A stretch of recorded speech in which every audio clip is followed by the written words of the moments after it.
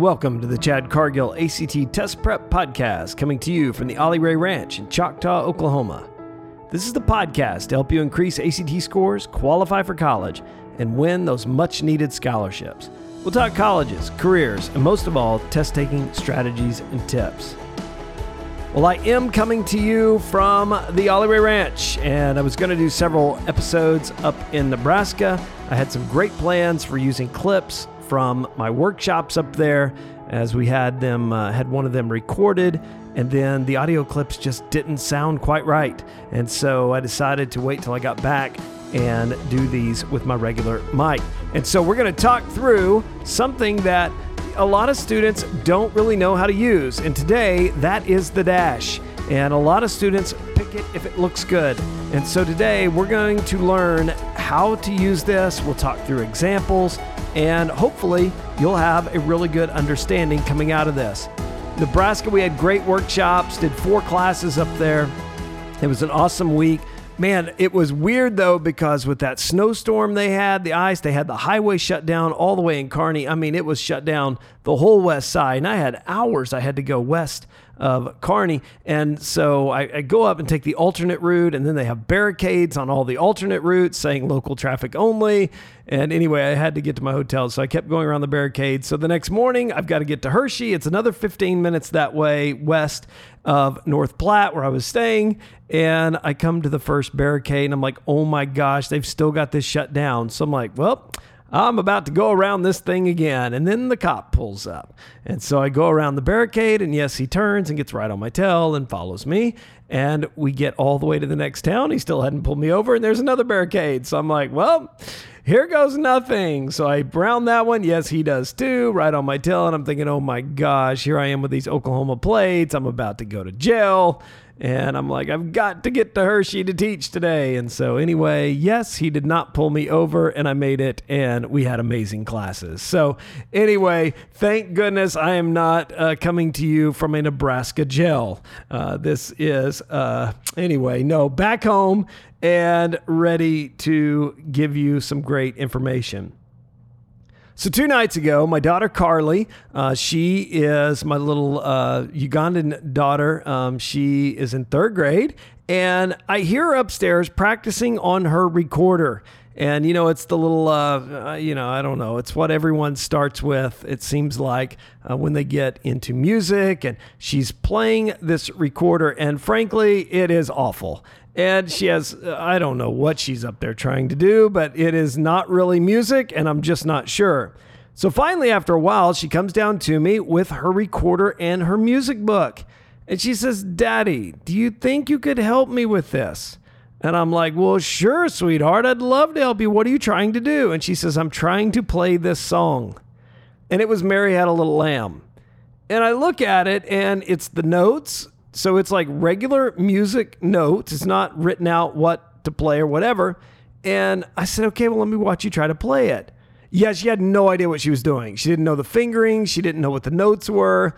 Luckily, she did kind of know what a quarter note was. And so that was at least positive. But I'm like, yeah, you're not going to get anywhere with this. And so I start with the very basics. Here's B, that's what this line is, and that's an A, and that's a G, and so this is 1 finger for B, 2 for A, 3 for G, and so then I have her sing it to me, B, A, G, and we start stepping through the process of it, and she's like, oh, okay, well, that's what that means. And so then I'm having her do the counts, 1, 2, 3, 4, 1, and so we start counting through, and eventually we start making a little bit of progress. Here's the point of that analogy.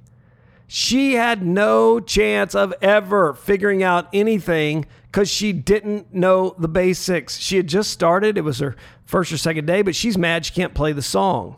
And so I've used in the past the analogy, you got to have eggs to make an omelet. Some don't have the eggs. There was no way she could have been a chef that day and created an omelet. She didn't have the eggs. And so that is what I'm going to attempt to do today with the dash. A lot of us just flat out don't know how to use this. And then it's on ACTs, and we're missing it, and we get frustrated, and we start saying, well, I'm a bad test taker. Now, you can go back and listen to podcast episode number 7, podcast.chadcargill.com/7, and I tell you, this is the number one question I get. I'm a bad test taker. Help me. Well, when I get the bad test taker question, my first response is always, tell me the equation of a circle.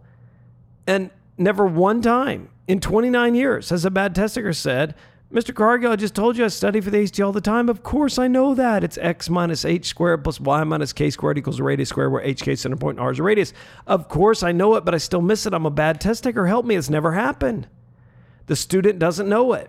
And that's what happens a lot of times with Dash. We just don't know how to use this. So the eggs and omelets definitely applies here. And I always end my English section when I teach in the workshop. I like to end the English section with this. I say, listen, there's nothing magical about coming to my workshop. Listening to me speak does not raise ACT scores. It's what you do after today that can make a difference. And I tell them, you're going to see a dash. And I say, if you look at the dash and you're able to say, does this mark an abrupt shift in sentence structure thought? Is it like a strong comma? You are dangerous. If you cannot do that, I've got to pray to God you become a great guesser. That prayer will not be answered. So let's talk through the dash and let's try to figure out how to use this. And I will give some examples as well. All right. So the two key things, I just said them, we want to make sure we know is that we use the dash or a pair of dashes to show an abrupt shift of thought or dramatic effect to set off an introductory list, series, or that whatever that great thought might be. A dash is considered or could be considered a strong comma. We want to use them sparingly. We only want to use them when the context calls for that special drama, that obvious interruption, or, as I said, that introductory list or series. So a few examples of this might be the dilapidated truck shook and rumbled its way slowly up the hill. Dash. It must have been at least 30 years old. So when we have that abrupt shift or that dramatic thing that we need to emphasize, this is a good time for the dash. How about this? It was a desperate gamble. Dash. She stood little chance at winning. Dash. But she risked it anyway. Here we have the dash at the beginning of the phrase. She stood little chance at winning, and at the end of the phrase. So again, you can use a dash or a pair of dashes to show this abrupt change in thought or this dramatic effect. So if the dramatic phrase or the strong pause needs to take place in the middle, we would go dash before and we would go dash after. Now, it could be the list or series at the beginning. Suave, debonair, athletic, irreverent, dash. Sam is all of these. So when that list comes at the beginning, we can isolate it with the dash. So that is a few examples of how it might work. So now what we'll do is let's look at a couple questions and see how we might want to use this. All right. So we're going to go to a couple examples here, and I want to read through a ACT style question, and I'm going to give you choices even. I know this is a little bit hard to do listening to the podcast, but I think you'll get the idea, and then I can put these in the show notes as well for you, or a way that you might be able to go look at it later. So here we go. The professional athlete, dash, already infamous for his off-court antics, semicolon, made millions from his best-selling novel. Antics, semicolon, made millions is underlined. I'm going to read it one more time. The professional athlete, dash, already infamous for his off-court antics, semicolon, made millions from his best-selling novel. Choice A would be no change, as it always is in English. Now, we immediately have to be careful if we see a dash in the middle of the sentence and the phrase it is isolating ends in the middle of the sentence. So that immediately implies to you that this might be a phrase that has a dash at the beginning and a dash at the end. And in this case, we know that that semicolon cannot work there because they are isolating the phrase, the beginning of it with a dash and we know the end of it's going to need a dash. So I immediately know the semicolon is wrong there. They also give you the choice on choice B here, the professional athlete dash, already infamous for his off-court antics, who made millions from his best-selling novel. So here we know that this phrase really needs to be isolated, and so we know that one is wrong. And then we come to choice C, and we see the professional athlete dash, already infamous for his off-court antics dash, made millions from his best-selling novel. So in this example, we are able to see that the interrupting phrase is set off by dashes at the beginning and at the end.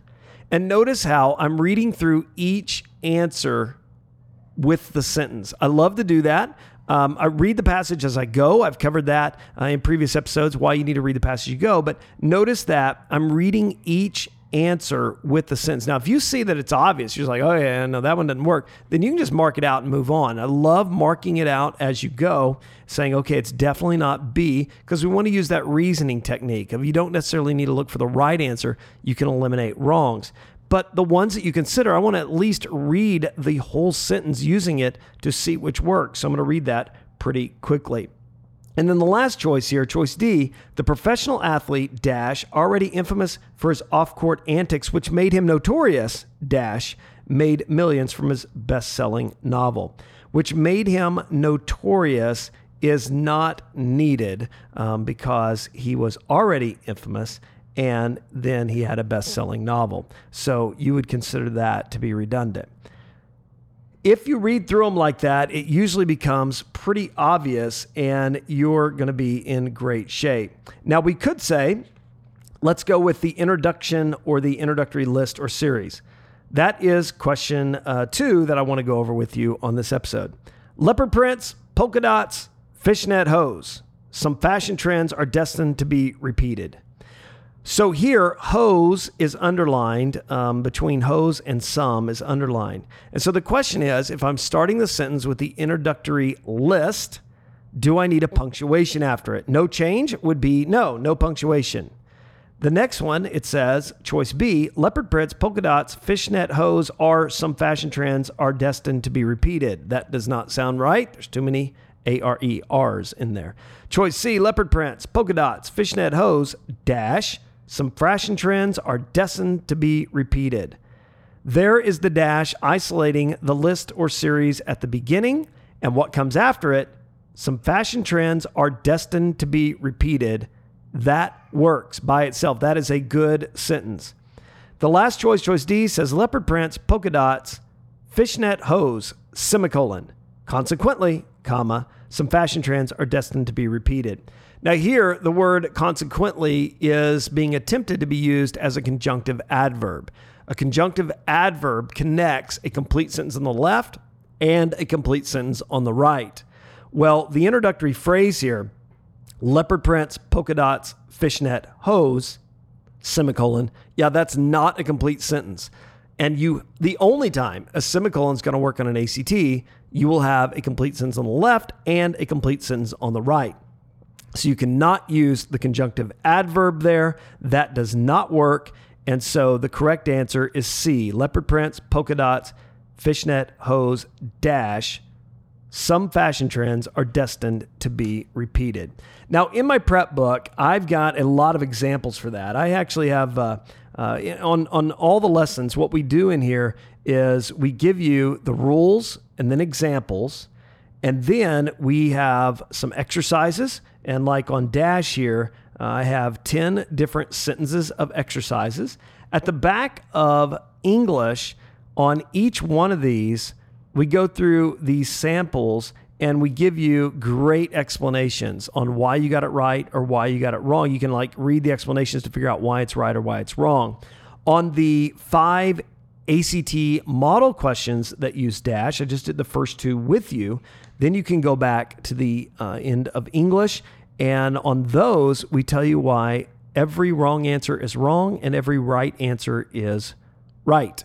So it's a great way to practice, and if you do it like that, then your practice is very effective. It's not just, oh, I missed it, and we move on. So you definitely want to make sure you are effectively practicing for the ACT.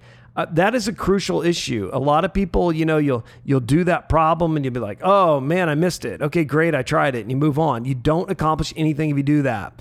That's why you should listen to episode 33, podcast.chadcargill.com/33, how to effectively practice for the ACT. And listen to me talk to you about how to make sure you are analyzing your misses, you're studying your misses, and you know what you got right, what you got wrong, why you got those wrong. You definitely want to use the explanations, all right? It can't be, oh yeah, I tried it. Great, and you move on. That's not going to work. Now, on some of these, you may look at this dash question. You may read it, and you may be like, immediately, you're like, okay, I got it. Here's the answer. And that is your first instinct coming forward. Now, remember again, the technique that I used. I like to read the choices. And not just read the choice, but I like to read the entire sentence using the choices. You got to do that quickly. You got to find a balance in that. And again, if you know it's obviously wrong, you don't have to spend too much time on that. But some of us get so tied into that first instinct of what we initially thought, we think we have to stick with that. So episode 44 is a great resource for that. How to find out if you're a first instinct test taker. You might want to listen to that one. Now, the punctuation, I've covered a lot of punctuation over the past episodes. I've done who and whom in episode 40. I did indefinite pronouns in episode 34. I did comma rules in episode 19. And there's a lot more, obviously, out there that I cover in the workshop, but it's crucial that you study that punctuation. I tell students sometimes in the class, some of these punctuation episodes would be great to listen to the week of your ACT. Because if you hear me teach these again, it just helps reinforce, oh yeah, I know that. Okay, oh yeah, that's how you do that. And sometimes just a little bit of repetition can really help in making sure you know these rules. And here's the great thing. I have intentionally tried to keep these episodes pretty short.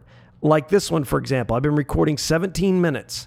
And so this is going to be another short episode.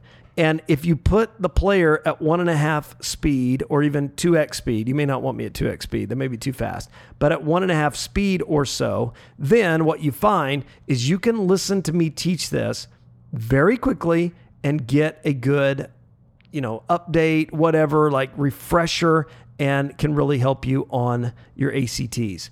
Now, if you want like the complete list of the things you must know, that's where you can go to testday.chadcargill.com and you can find that. My prep book is a great resource, and you can get that on chadcargill.com. The books are $25 online, and I'll also have them at workshops as well. If you want to order on or just buy it at the workshops, you can get it there. Now, it's going to be crucial with anything you do, again, that you practice. As long as you're practicing and you're effectively practicing, again, you'll be in great shape and you'll have great chances to get a lot of this stuff correct. So make sure that you do spend some time doing that.